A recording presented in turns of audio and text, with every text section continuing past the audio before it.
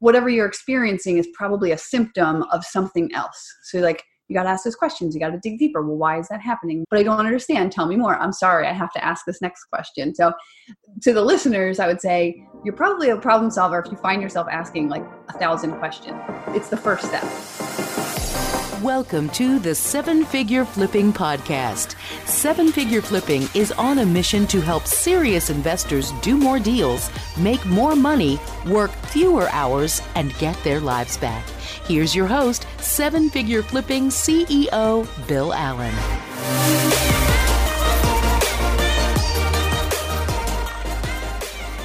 Hey everybody, welcome to the Seven Figure Flipping Podcast. This is Bill Allen, and we are going down this series of the entrepreneurial journey. So talk to Gino Wickman. He gave those 6 entrepreneurial traits, and we're going through them one by one now and talking to different board of directors for Seven Figure Flipping. And what I did was I reached out to each one of them and said, you know what, there's one of these 6 traits that I feel like is you're very, very strong in. So will you come on the podcast and share that trait? And remember, these traits are things that we are just like deeply rooted in us. They're not necessarily something that you can learn or grow or like you can build on them, but they're deep inside of us, and they're who we are. And that's what Gino was saying to me on the podcast that we did is this is something that you're kind of born with and you're building on your whole life. So it's interesting because each one of these folks that I'm bringing on have all 6 of these traits. So I don't think one is extremely stronger than another, but when I read that, I could point to each one of them and pick one that they just fit. And so today we've got Becca Shea on the podcast, and we're going to be talking about problem solving. So the third trait that Gino talks about is problem solving, which this is one of my favorites. So I'm really excited to talk about it today. So welcome, Becca, master problem solver. Hey, I'm pretty excited that you picked me for this trait. We confirmed before this recording that it wasn't a fluke, that you really do believe it. So she said, why would you bring me on for this one? I was like, man, I'm like in an interview. She's like maybe solving a problem that she has right now of why she get picked for this one. So I want to do what I did for the other ones. I'm going to read the first paragraph of his book about this third trait. So it says the third essential trait, problem solver. And I'll read it to you guys so you can hear kind of his definition in the background of what he thinks. And then we'll kind of dig into that. Sound good, Becca? Yep, do it. Okay, great. So Gino said, being a problem solver is as much about new ideas, innovation, and creating things as it is about dealing with barriers, obstacles, and setbacks. A problem solver is an optimist by nature. You see solutions to everything, whether it's a product or service you create to fill a need you saw, or a setback you experience when your product fails and you reinvent it. Your mind always sees solutions. A problem solver is always figuring out how to make something smarter, faster, less expensive, better, or higher quality. They're innovators and testers who love trial and error. When they hit a brick wall, they figure out how to go over it, around it, or through it. So my question I'm going to ask you that I've asked everybody else is, does that sound like you? And if so, why? For sure. Well, you know what? As you were reading that, I was listening, and the always sees solutions, right? I mean, that is me, an eternal optimist, and like any problem is just something to be solved. We just need to get through it. Like, what is the solution here? I don't dwell. I often joke that like I live so far in the future, it's ridiculous. Like whatever's in front of me today is just something between me and the future, but I'm already there, whatever is built for me. And I was actually talking to Terry Berger, who will be on this podcast, and this week, and we were joking about how we're both refiners. Like I'm an efficiency junkie. I love accountability. I love logistics. But the thing that I really love is to take something and just make it so much better. So yeah, for sure. That definitely resonated. Awesome. So we both have an engineering background, right? So what stood out to me when I was reading this is when I think about this, I absolutely love problems, love puzzles, love games. I love all that stuff. And it reminded me a lot of you when I was reading it, because this area of always figuring things out, right? It's we're constantly trying to say like, why is this? What is this? How does this work? What's happening? Why all the time, right? And it's about seeing, and not necessarily like big problems or issues, but it's always finding efficiencies, like you said, like systems, process, procedures, things like that. So let's talk about some of your experiences in the past. Like if maybe you have a story of a problem that you had to solve in the past, and obviously being in the military, I have to solve problems on a regular basis as a Navy guy. And that's pretty much, I don't know, it's life in general to me seems like just one big problem that I have to solve, right? It's constantly not one big problem, but. So talk about some of the times in your, I don't know, in your journey of the last year, 2 years, 3 years, 10 years, whatever. What comes to mind when you think about some problems that you solved?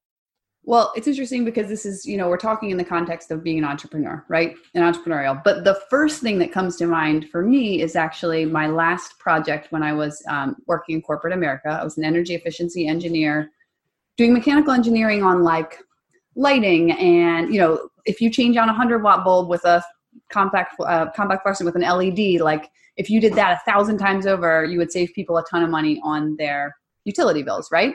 So that was the company that I worked for. And then we would do this on a mass scale at like VA hospitals and a lot of federal bases. And I remember the last project that we ran, it was the biggest one we had ever done, most complicated, and a logistical nightmare. Like this project was, I think it was like a $120 million project. It was spread out over 4 states. It was 8 VA hospitals. We have these teams of engineers that are used to working on like 1 base, right? Or like 2 bases. And I remember coming into it and being, I was a senior engineer at the time, but I wasn't like the most senior engineer. But within probably a month of starting this, it felt to me like all the organization of, okay, who's going where? Who's going to do which audit? How are we going to get the results back? What does the timeline look like in order to get this accomplished? Oh, by the way, we have 6 months to fully develop all the engineering on this. And I remember I built these like Gantt charts and spreadsheets. I love spreadsheets. I'm an engineer. I had it all mapped out, basically starting with the end goal. Like this needs to be done in 6 months.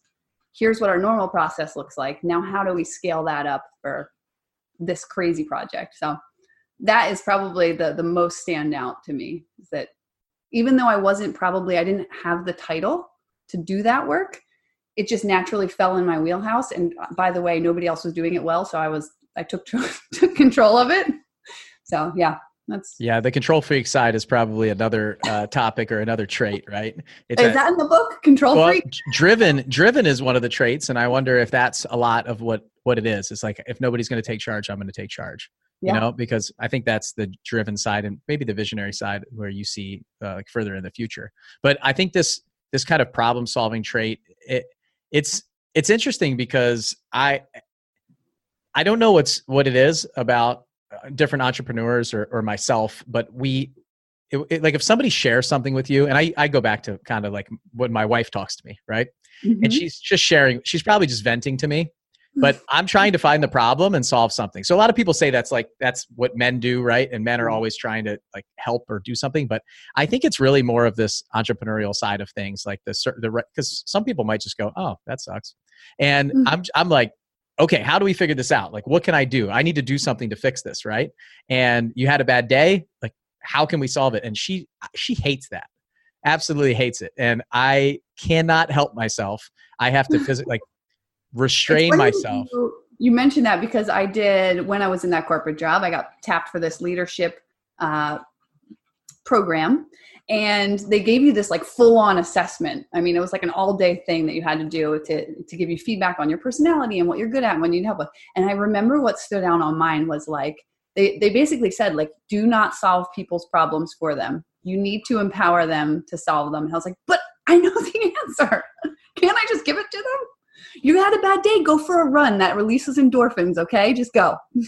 Yep. So it's a challenge, right? And I think that's a big challenge when you're an entrepreneur and starting to grow your company, because you're so used to solving the problems and not even actually thinking about what you're doing. So you're not thinking about like, what did I say? What did I do? How did I do it? Any of these things. And I remember when I was starting my company, I had to start documenting what I was doing so I could help hand it off to somebody else, right? And then, like you said, not solve their problems for them. Let them make a mistake too. That's one of the hardest things, like having restraint, letting somebody make mistakes. Being an instructor pilot, I relate a lot of this stuff back to that, because the students try to kill me on a regular basis in the airplane, like nonstop, pretty much every day. But you've got to let them go to a certain place. And think about it, for those of you guys, obviously there's probably, I don't know, maybe there's 1 or 2 instructor pilots listening, but for most of you have kids, right? Yeah. And when your kid is learning how to walk or learning how to ride a bike or doing all these things, all this stuff is happening in my life right now. And we're not there to like grab them every time they fall down when they're learning how to walk, right? You're letting them go, you're letting them do it, and you're giving them a little bit more rope each time. And I think it's the same with your staff and your employees and with these students. So I can't like fix their problem as long as it's safe. Obviously, if your kid was walking on the roof, you would be a lot, in a lot different place. So when we're closer to the ground with the students, my hands are a lot closer to the controls. And when we're up in the air and I know that there's really nothing that they can do at that point other than pull the ejection seat handle, which would be a disaster. But the kids, the same thing. So your staff, when you're doing that, you just got to let them make some mistakes and not try to solve other problems. And we talked about this recently.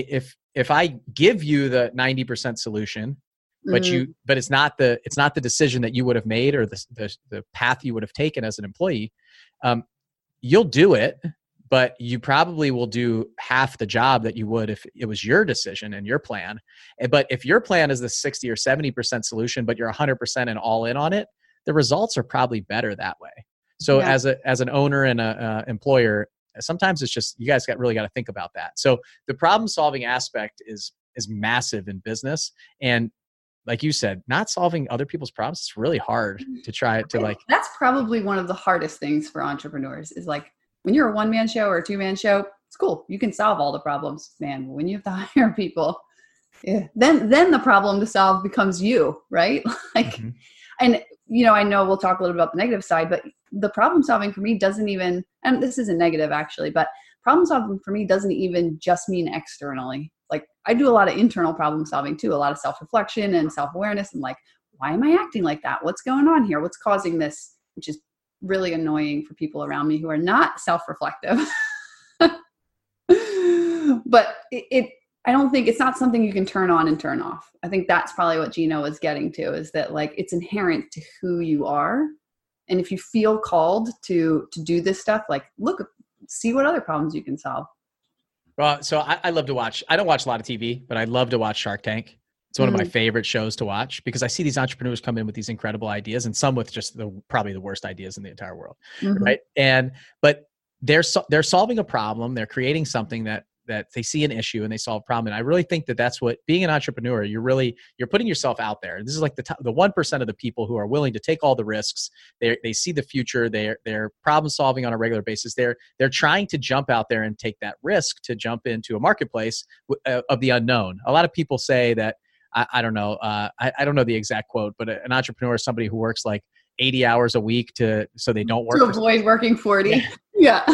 So it's like, for me, I work harder for myself in the beginning, work harder for less pay than I was making doing something else for somebody. And it was a risk that I was willing to take, right? To do the thing that I love to do. And right now, the way that I look at everything that I do right now is the problem solving aspect is the most important thing in the way that I feel, because the bigger problems you can solve, the bigger the impact that you can make on society, on other people, on your staff.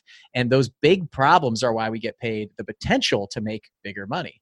And the smaller problems, just like solving a small problem might create something, but solving a really big problem is kind of the way I think. Like my job in the company right now is to solve the biggest problems that we have, like the really tough stuff, the things that the relationships, getting in the right room with the right person to talk about some of the big lenders, how do we, when a deal is blowing up, they usually call me and say, hey, let's lean on some of your experience. What should we do?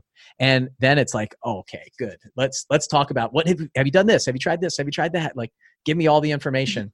And the number of wholesale deals that like the day before that I got pulled into, that was like, okay, this just happened and this just happened and this just happened. The deal is dead. Oh no, it is not dead.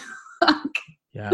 Let's lay it all out on the table. Yeah. So, I mean, when we look at the being an entrepreneur, I think we've said, okay, it's pretty obvious. You've got to be able to solve problems, right? That's step one. And so we've defined that. Now taking it to the real estate side, like you're talking about, the biggest deals that we can do, the ones that make the most money, the biggest problems, those are usually the ones that have like wound 10 different ways with different errors, and then like last minute they can't make it to closing, and title issue comes up, or yep, and it's at the last minute. We got to put it all together to save that big deal, right? And the bigger the deal, the bigger the problem, the bigger the return, right? So that's kind of why we get thrown into that. If the reward was like $1,000 to solve, to go track down 15 errors to sign a deed and have to go do this, and I mean, we just wouldn't spend our time and unwind that stuff. So I think the bigger the problems, I always see there's huge returns on these big problems. So that's why we're usually going after like these multiple layers of distress, right? So we have these kind of overlaps that we're going to have to come up with a solution. And when we can come with a creative solution for these deals, then that's how we make money. So I think in the distress space that we're in, and obviously there's a lot of stuff going on right now with that I wasn't necessarily going to dive into, but with the economy and everything that's happening right now, and people are like, there's a mentality of that there is a problem, right? And so the way that we think and the mindset that we have through all this, so somebody who's not an entrepreneur, doesn't have these 6 traits, is probably running away going, oh my gosh, I'm scared. I'm just going to go back to my job. Yeah, hunker down. In the corner. Go back to my job. I'm going to go back to certainty, right? I don't like this risk. It feels uncomfortable. I don't know how to solve this problem. I'm not interested in this problem. Whereas some of the other ones of us are going, okay, this is just another problem that I have to solve. What can we do? And just gather the information as we go and start making a decision. I go back to like this time when I was getting my helicopter aircraft commander. So when you fly helicopters in the military, you're a second pilot in the beginning. So you get your wings, you go learn how to fly the big helicopters. For me, it was the 60, any airplane. And then you sit basically like different aircraft call it different seats. So you might sit left seat or right seat, but you're the co-pilot basically. And then same thing on the airline. So if you ever fly on Southwest, there's a guy with 3 stripes and a guy with 4. The guy with 4 is the captain. He signs for the plane. He makes the decisions. When problems come up, he does it. There's a co-pilot. It's called a, what do they call it in the airlines? I don't know. I don't remember. So they got 3 stripes. These guys I'll remember in a minute, but they are the co-pilot of the airplane basically. So they are they're learning how to become the captain. They're kind of like moving up. So what we did was we'd sit down in helicopter aircraft commander boards where the commanding officer and the senior department heads would ask you questions. And the question would be, okay, you're just flying a day contact training flight, and you get a call that there's a airplane that went down over the mountains, and you need to go rescue them on a search and rescue mission. What are you going to do? And you just sit there and stare at them like, I don't have any information. So you should start asking questions. How many people? Who's in my aircraft? What's the weather like? What's the time of day? How much fuel do I have? What are my qualifications? Does the commanding officer know that we're doing that? Like all of these different things, like what radios do I have? What's the seniority of my crew? What equipment do I have on board? And I just ask questions until they're finally like, solve the problem. It's like, stop asking questions. Yeah, I gather all this information to make the best decision that I possibly can, because there's probably a catch. Like they have a scenario and they're just waiting for me to try to get all the information. So maybe the weather's bad over the mountains and I can't fly over there. Maybe we're not qualified to do this mission. Maybe there's somebody in my aircraft that their qual is down. Maybe I don't have the right equipment that I need to rescue this person. So they're trying to catch, but you gather all this information, then you make the best decision that you can and you stand by it. So I think it's the same thing in business, and the same thing with what's going on right now, frankly, is like, I'm just gathering information as we go.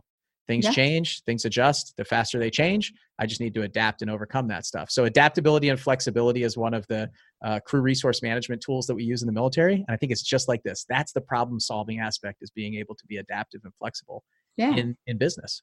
And what you said there actually is, it's really interesting because problem solving starts with questions. Anyone who's ever met me in the group knows that I will sit down with you and I will ask you 9,000 questions before we talk about anything of substance. Because if you don't understand the context and the situation of what's happening, then number one, you can probably go in the wrong direction, or number two, you won't effectively solve the problem. And we talk about this all the time with EOS, right? Getting to the root cause of an issue, the 5 levels of why. Like whatever you're experiencing is probably a symptom of something else. So like, you got to ask those questions. You got to dig deeper. Well, why is that happening? Well, just like you did in that situation. And I mean, you can probably think of like 20 times where I've annoyed the crap out of you with why questions. And just like, but I don't understand. Tell me more. I'm sorry. I have to ask this next question. So to the listeners, I would say you're probably a problem solver if you find yourself asking like 1,000 questions, because it's the first step. Yeah, I totally agree. I've seen you at the mastermind groups where we're like having dinner with somebody and you're just like, tell me about your life. What's going on? And because the same thing happens to me. They'll ask me, okay, so should I, like, how many postcards should I send out? Yeah. Wait, what? Like that's not even close to enough information for me to even attempt to answer your question. And that honestly, like, that's why I think it's so important when you jump into a group like this, like a mastermind group for a year, and you get to know the people and you understand what their system is and what they like, what they're good at, what their goals are. I mean, you really have to say, like, do you want to rehab houses? Do you want to wholesale houses? What does that look like? What's your plan? What kind of business do you want to start? And it really builds on itself. So I know we've been talking a lot about this, and Gino and I talked a lot about this 10-year vision, right? You have this 10-year business that you're building. And a lot of the uncertainty and scare and fear and concern right now is that we're looking at this micro climate. Yeah. Right? What's going to happen tomorrow? Macro what's going to happen climate. next week? Yeah. It doesn't really matter because we'll figure it out. Yeah. We have to zoom out on our business too and say, what are we trying to do here? Like if it's just a side hustle and you're trying to make a little bit of money, that's fine. That's one thing. But if you're actually trying to start a business and build a business and this is what you want to do, like this is what I do for a living. Like this is what I do full time. This is my job. This is my passion. This is what I hope to build on and that my kids can be proud of in the future, that we've created something. We're changing people's lives. So like our motto of our company is changing lives one house at a time. So for me, like we're changing the lives of the people that we work with. We're changing the lives of the buyers that are making money from the houses, the like that we wholesale to, all of my staff, all of the people around me, and everybody that listens to this podcast. Like all of these different things that we're doing is about making an impact on others. And so all like that 10-year journey, that like looking further out, is what you have to find out.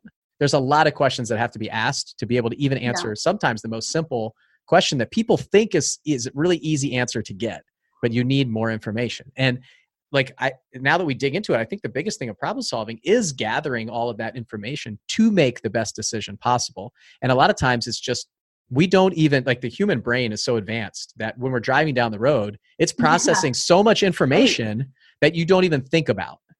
And so when the problems get bigger, you actually have to be intentional and think about what you're doing, the information that you're gathering. What do I need? Do I have enough information? Yeah. Blind spots. What decisions can we make? And are they the best path for the company and the best path for the team and everybody else? Well, you know, what's interesting is the conversation I found myself having quite often with people who want to get into real estate investing is to this idea of gathering more information, right? Is I don't think people really think through, there's so many ways to invest in real estate, right? Like you could do notes, wholesaling, rehabbing, rentals. There's just so many ways, right? And that the problem solving and that self-reflection part of it, I've been finding myself having this conversation with people about like, who are you at your core? And then align your 10-year vision with who you are. Don't try on somebody else's 10-year vision. And like, to me, that's like the first problem you have to solve when you start this journey is, are you naturally good at sales? Do you love talking to people? Is that like the art of the deal, the thrill of the kill? Like, is that the thing that motivates you in the morning? Then let's talk about your 10-year real estate goal in light of that thing, right? And that's the beginning of the problem solving for me, especially within the mastermind, or not even in the mastermind, just in my local real estate community. So like, do you love project management? Do you love logistics? Does that make you happy? Like building things and that really the project manager side, hey, then maybe rehabbing is the way for you. Do you love financial modeling and forecasting things and stuff? Then maybe notes investing or rentals. Like, so the problem solving really starts even when you're starting this entrepreneurial journey, because that's what we're talking about, right? Like, are you an entrepreneur? The entrepreneurial leap. Like, first figure out who you are and then forecast, like you said, that 10-year vision and then build around that. That's the first problem to solve. Who are you and what do you want? Yeah, I agree with that. When we were making the videos for our runway group, and we put all those videos together, that's when I really had to sit down and say, what's step one of all this? Like if I had to go back 5 years, how can I speed it up? Like, what is step one? And step one really was about kind of finding your why and understanding who you are. Because who you are is very, very important that I found. Like fortunately, I I started rehabbing houses. That's what I thought I was going to be. I was going to be a flipper. And when we got into the wholesaling side of the business, I actually really enjoyed that because I think it was the problem solving. Like there's just way more problems that come with that, and building the art of the deal. You like the thrill of the kill. Yeah. Yeah. And I like lock that up. I like the numbers. I like all the systems and processes. I like tweaking the dials. And I just feel like there was a lot more dials in the wholesaling business than there was in the flipping side. And it still is not about the houses. At the beginning, I thought I liked that, but I don't really care about that. I care a lot more about my staff and the people and the process and the tweaking the dials than I do about the house. I feel like it could be any widget and it would make me happy. And so it just happens to be real estate that we're in. Whereas I love houses and project management. Exactly. So now I'm having this conversation from this hindsight perspective of like, man, that was the thing that I loved and I aligned with. And for you, I think it became apparent pretty quickly, right? That you were more towards the wholesaling, the sales, the deal like side of things. So I also think you can be an entrepreneur, but we don't all look the same in what we choose. The path we choose to go down for our 10-year vision doesn't look the same. However, just like Gino says, we all share these commonalities. Totally. I mean, we could have somebody who absolutely loves their cupcake shop, or it'd be anything. Like that's why I love this series, because we're not just talking about real estate. We're talking about who you are, like you. Mm-hmm. Like I'm talking to you. If you're listening, who are you? And like, what do you love and what are you good at? And do you resonate with these traits? Do you really like them? And you'll find your way. Like, I don't think you have to be like a rock star status in any of these to really have to be this incredible entrepreneur. I do think there's different stages of those entrepreneurs, like levels. Something that really stuck with me in like a funny way, but it resonates here too. We had that Dash2 event back in the fall where we talked about training and hiring a COO for, your CEO, and you want to train and hire your COO. And we were talking about people's personalities. And at one point I remember Matt White saying like, your personality, so like even in this case, you might be an entrepreneur, but he said, this person might have the perfect personality for this thing. But what you don't know is like, are they going to be exceptional at running your business or at running cocaine? Where does their passion lie? And I think it's the same thing for entrepreneurs. When you can align these entrepreneurial traits with your passion and your why, good things happen. Yeah. So he said, I thought it was hilarious the way that he put that. Like you don't know if they're a criminal or if they're a really good person. It just says who they are. Like I'll tell you, probably the best criminal is probably a phenomenal entrepreneur if they just use those skills for good instead of evil. And it's interesting. Like Chad Lundell and I talked about that on his podcast, because he was basically, when he was sitting there, doing those things, basically being a criminal, he was saying to himself, like, I'm actually pretty good at this, like petty crime stuff that I'm doing. Why don't I use this? I can just shift this and use my skills for good instead of evil. And it's kind of one of his kind of epiphanies and aha moments then. So I think we talked about the real estate side. We talked about the entrepreneurial journey. And I think there's the problem solving skill and aspect. There is a negative side to all these. So I'm digging into some of that. Like when we talk to you guys, I want to talk a little bit about like what do we have to be careful of? So I don't know if it's necessarily negative. Oh, before we move on to that, there's something else I thought about when we were talking. This 10-year vision. What I don't want to do is scare the listeners. Like when they start their business, they have to have a plan for 10 years from now. Like I struggled with that for a really long time. We're not saying to build out the next 10 years and plan for that, because that's not the answer. But it's understanding that you're doing something with a longer term vision instead of a shorter term get in and get out really quick and just make money. Because I think if it's just about making a return or making a quick buck, then you're not going to make the impact on the world and the community that you want to. Like I said, if it's a side hustle, fine. But if this is a business that you want to do, like for me, this is a business. This is a life. This is something that I'm building that I'm going to be proud of. That, by the way, we just, the Inc. 5000 list, we made number 7 in the state of Florida. I'm so pumped about that. Like that kind of stuff, being able to announce that to my team, like that's what it's all about. So like we really want to be in it for good, not just to get in and get out when times get tough.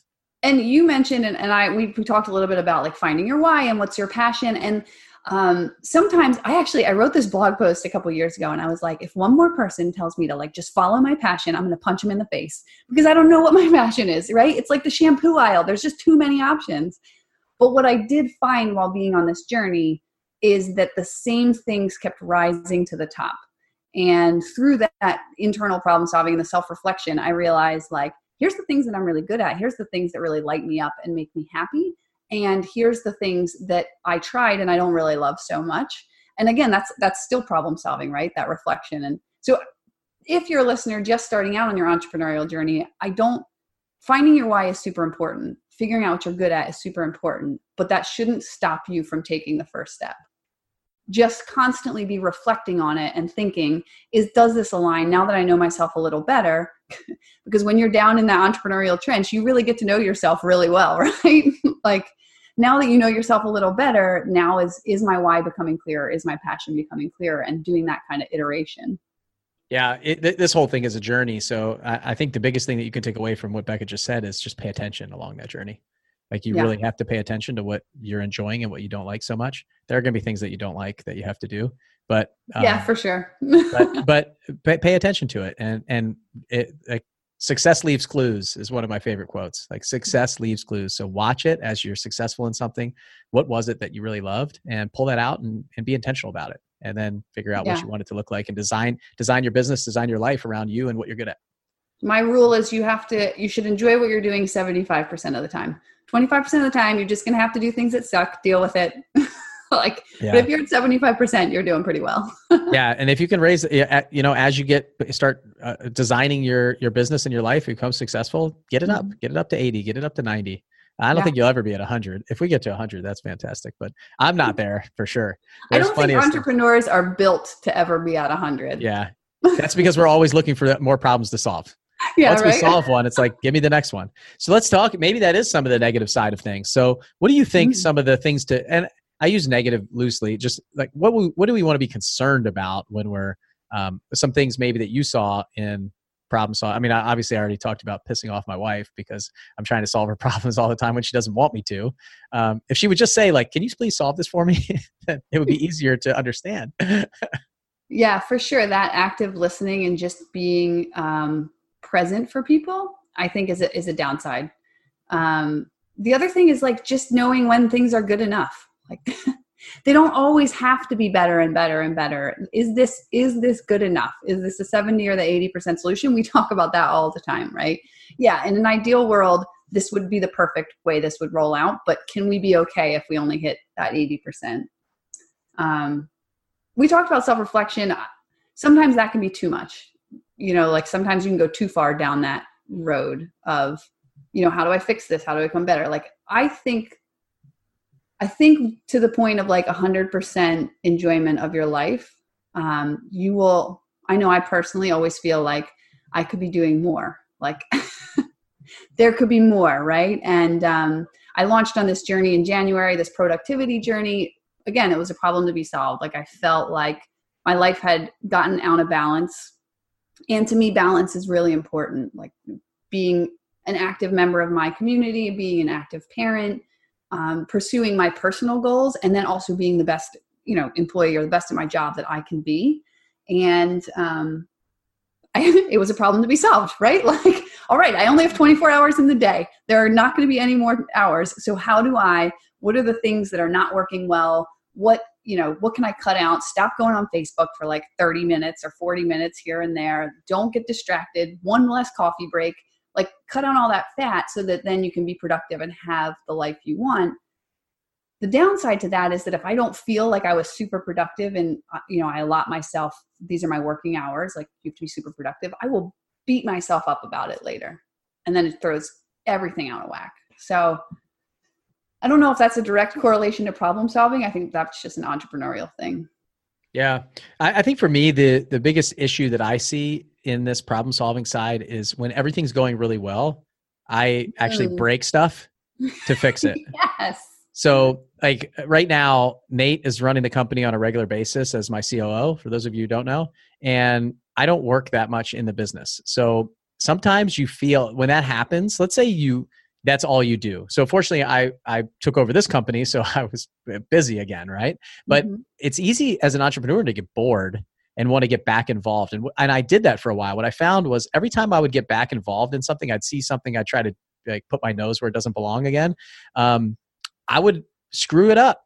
I would talk to the seller or talk to the buyer. I'd try to get involved, and I didn't have all the information like we talked about before, and I would screw it up. I would just break it so I could fix it. And a lot of times I think that's what we do as entrepreneurs in this problem solving thing. Like we're so keyed up to solve problems, and when everything goes well, we're sitting here. And for me, it felt like a little bit like I had been put out to pasture. I was like this, I wasn't needed anymore, and we really want to feel needed. And I think that's the same thing. We like to be the heroes, right? Yeah. I mean, that's problem solvers like to be the heroes. So if you can do it without me, what's my value? What's my worth? Right. That's a really good one. And honestly, I hear that all the time in our masterminds. Like, that was working fine, and then I broke it because I was bored.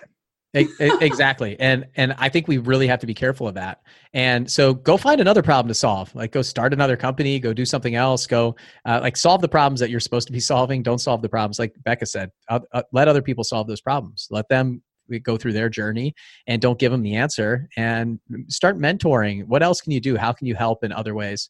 So I saw that a lot for me, and I still see it. I'm always kind of, like you said, kind of a need to be needed. Right. So yeah. The other thing that, I struggle with personally is, and I think this hits on what you said, like, I don't know how to be still, maybe that's it. Like, I'm a problem solving junkie, and maybe not even problem solving, but I'll get to the end of the day and I'm like, I know I shouldn't work because then that'll be in my head right before I sleep, but that's something to do. I'm like, I could watch TV. Like, I don't know how to just relax, and I'm working on it. It's a life goal. So I think that's maybe one of my problems to solve at this moment. I think you feel the same way. I know a lot of people feel that way. Yeah. Well, I mean, I think life is a series of problems that are put in front of us, and we're humans, right? Like this is what we're designed for. So what else would we be doing? I constantly, and maybe it's just the way that I think. I mean, there's plenty of people that are probably perfectly fine retiring, sitting on their couch, watching TV, mowing their grass, playing golf, doing those kind of things. But that's why we're wired differently. That's why it's just not for us. So I think it's just part of, and I'll tell you, the deeper that you go down this path, the more interesting it gets, because it becomes stronger and stronger is what I found. Like it becomes a lot stronger. So I think back to the times where I was in college, and I just messaged a buddy a couple of days ago, and we used to go to Key West for about 10 days a year. And my grandmother had a house there, and his dad had a boat. And we drag his dad's boat from Fort Lauderdale down to Key West, and we go stay at my grandmother's house. We go fishing for 10 days straight. And all we did was fish. We came home and we slept, and it was so much fun. It was relaxing. I didn't have a problem in the world. And I sent him a message the other day and said, "Hey, Rob, we need to go fishing again down to Key West. You got a boat. My dad's got a house down there now. When are we going? Let's just take a trip." Because, I feel like, so as an entrepreneur, I go. I don't sometimes I'm awake at a random time in the morning and my brain turns on and I just have to get up. And so I don't necessarily sleep phenomenally, 8-10 hours. There's always something in my head. There's always some problem rolling around in my head. Right. So, I just the other day, I was telling somebody, when I'm taking a shower, sometimes I forget whether I wash my hair or not, because that's the time where I have no other things that are going on, and I'm thinking about something, and I just kind of snap out of it after a few minutes and go, I don't even know if I washed my hair. How did I get here? And I think that's what the entrepreneurial brain is like. But when I go to Disney World is a great example. I can just turn everything off. It's like my fortress of solitude. I am in my happy place, and I sleep for 12 hours. I could sleep for 12 hours there. I could take a nap. I can sit by the pool and do nothing. I can totally relax. And that's just my thing. So I think camping.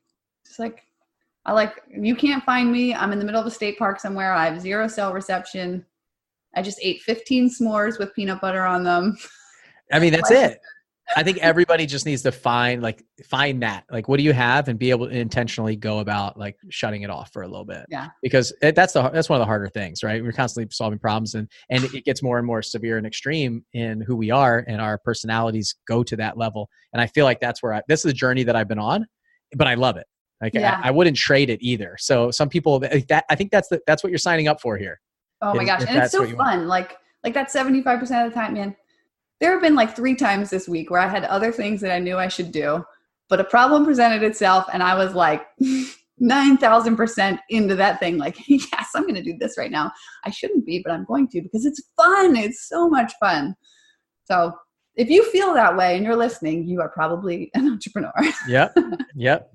And it's okay. You're not alone. That's the other part of this is a lot of times we feel very lonely in what we do as entrepreneurs too. And even the people I on the cruise, I asked the high level mastermind group, the altitude members, I said, actually, I think everybody was there, the runway and the altitude members. And I said, who here feels like when you're not here that you're alone? You're kind of like on your own island doing your own, even though they are part of our mastermind group, right?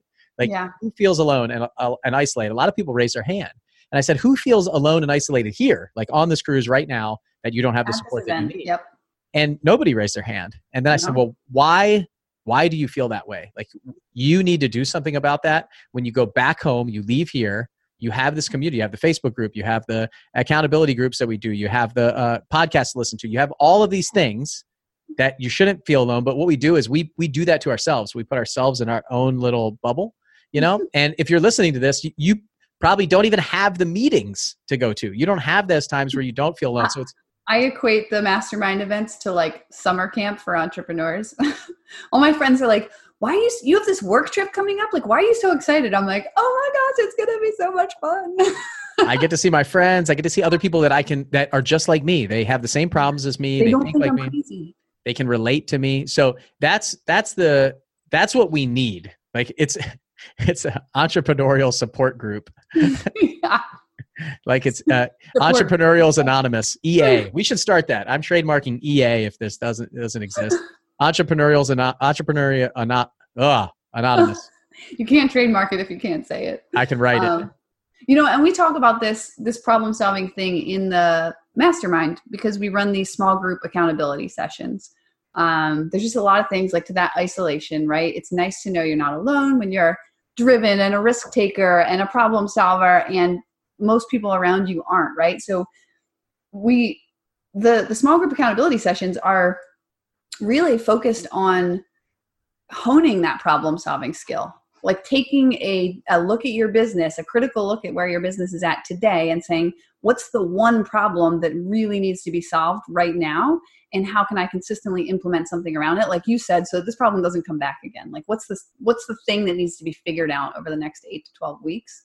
And that's why I came aboard to work with 7-Figure Flipping, because you said you can run these accountability sessions all the time. And I was like, yes, we can solve so many problems. I mean, right now we have like 100 and some people going through them. Like that's 100 and some problems that are getting solved over an 8-week period. That's awesome. Yep. So Becca is not only like the biggest problem solver that I know in her own world, but she also likes to help other people solve all of their problems. So obviously the right choice for this one, it put on, and like, I think every day. So my question to you, if you're listening, is like, are you solving the biggest problems that you have? Like, are you working on those problems? Do you like solving problems? Is this something that you enjoy doing? Or do you absolutely hate problems? When problems come up, you're like, I'm going to run over here and do something like watch TV or sit on the couch or mow my grass or go play golf or go fishing or do whatever. Yeah. Like, do you run away from the problems or do you run into the problems? Mike Tyson has an awesome quote. Everybody's got a plan until they get punched in the face. So everybody's got a plan until they get punched in the face. So and I remember Andy telling me that when we just came in the group. It was like my second meeting. I think he threw that quote out there and I was like, I never heard that one. But you're right, because we constantly get hit. We constantly get knocked down. And honestly, I hate saying it, but selfishly, like I like that. I like it when that happens. So we've had people. To be fair, you don't like to get punched in the face. It makes you very angry.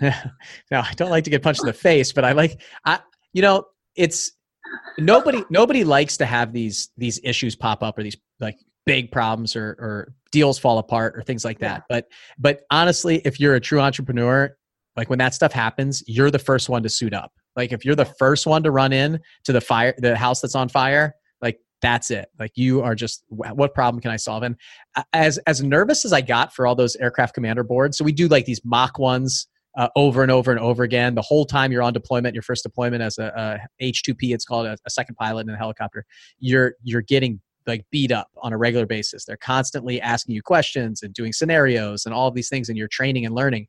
And I really just devoured that stuff. I loved it. I was like, it's just making me better. So I know when I sit on my real board, I'm going to knock it out of the park. And some people were like, I don't want to do another scenario, or I don't want to do a practice board, or like, of course I got nervous and things like that. And the same in business. When this stuff comes up, I'm like, oh man, or the change in the economy or shift or something changes, of course we get as nervous as everybody else. But this is the time that I shine. This is the time that I really we talked about it in one of the other podcasts is like, do you want the ball at the last second? Like the Michael Jordan always wanted the ball, right?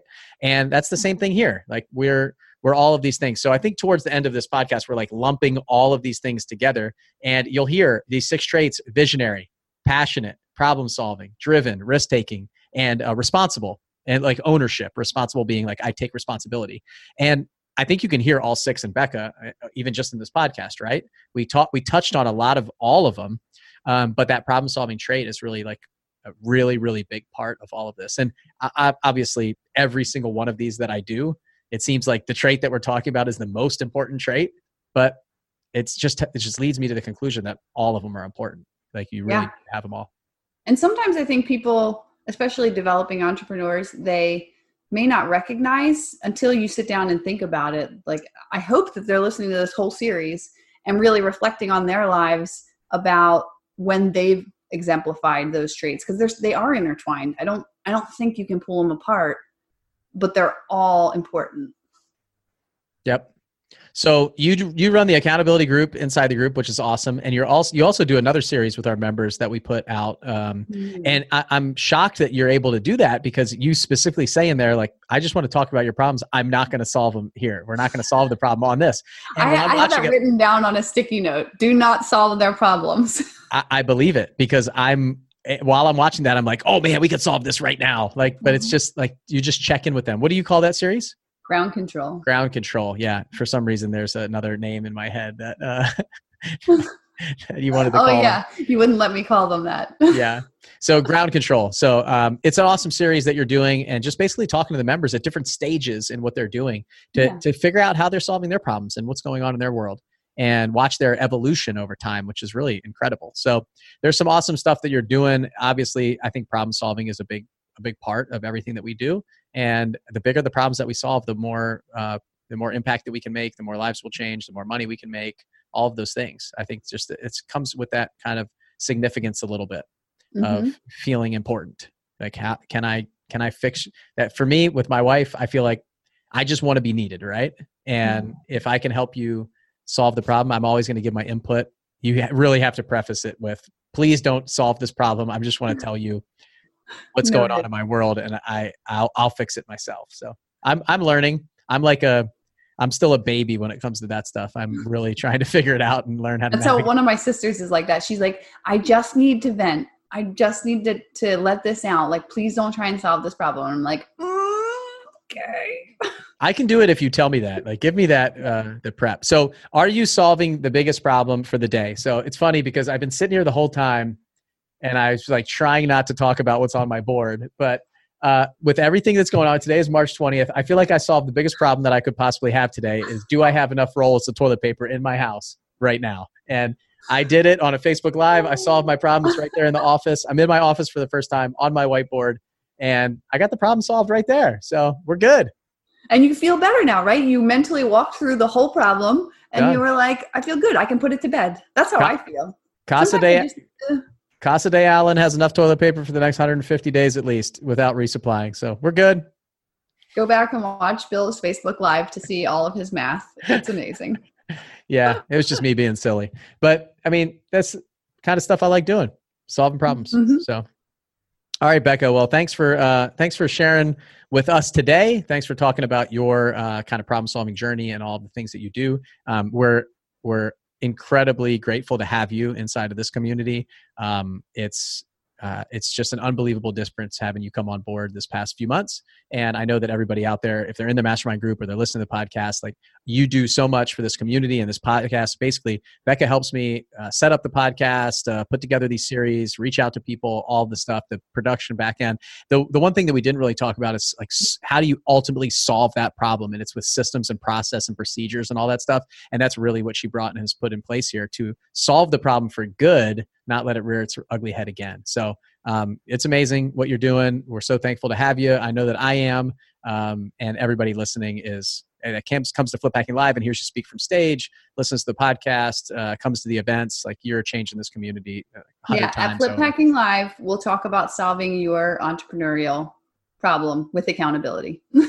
If you come there in October, so October 15th, 16th, and 17th in Orlando, and Becca stands next to you or sits with you at lunch or dinner. No, don't scare them. She will help you solve your problems, and she will listen. It's amazing to see. It's like a full-on business therapist. It's fantastic. All right.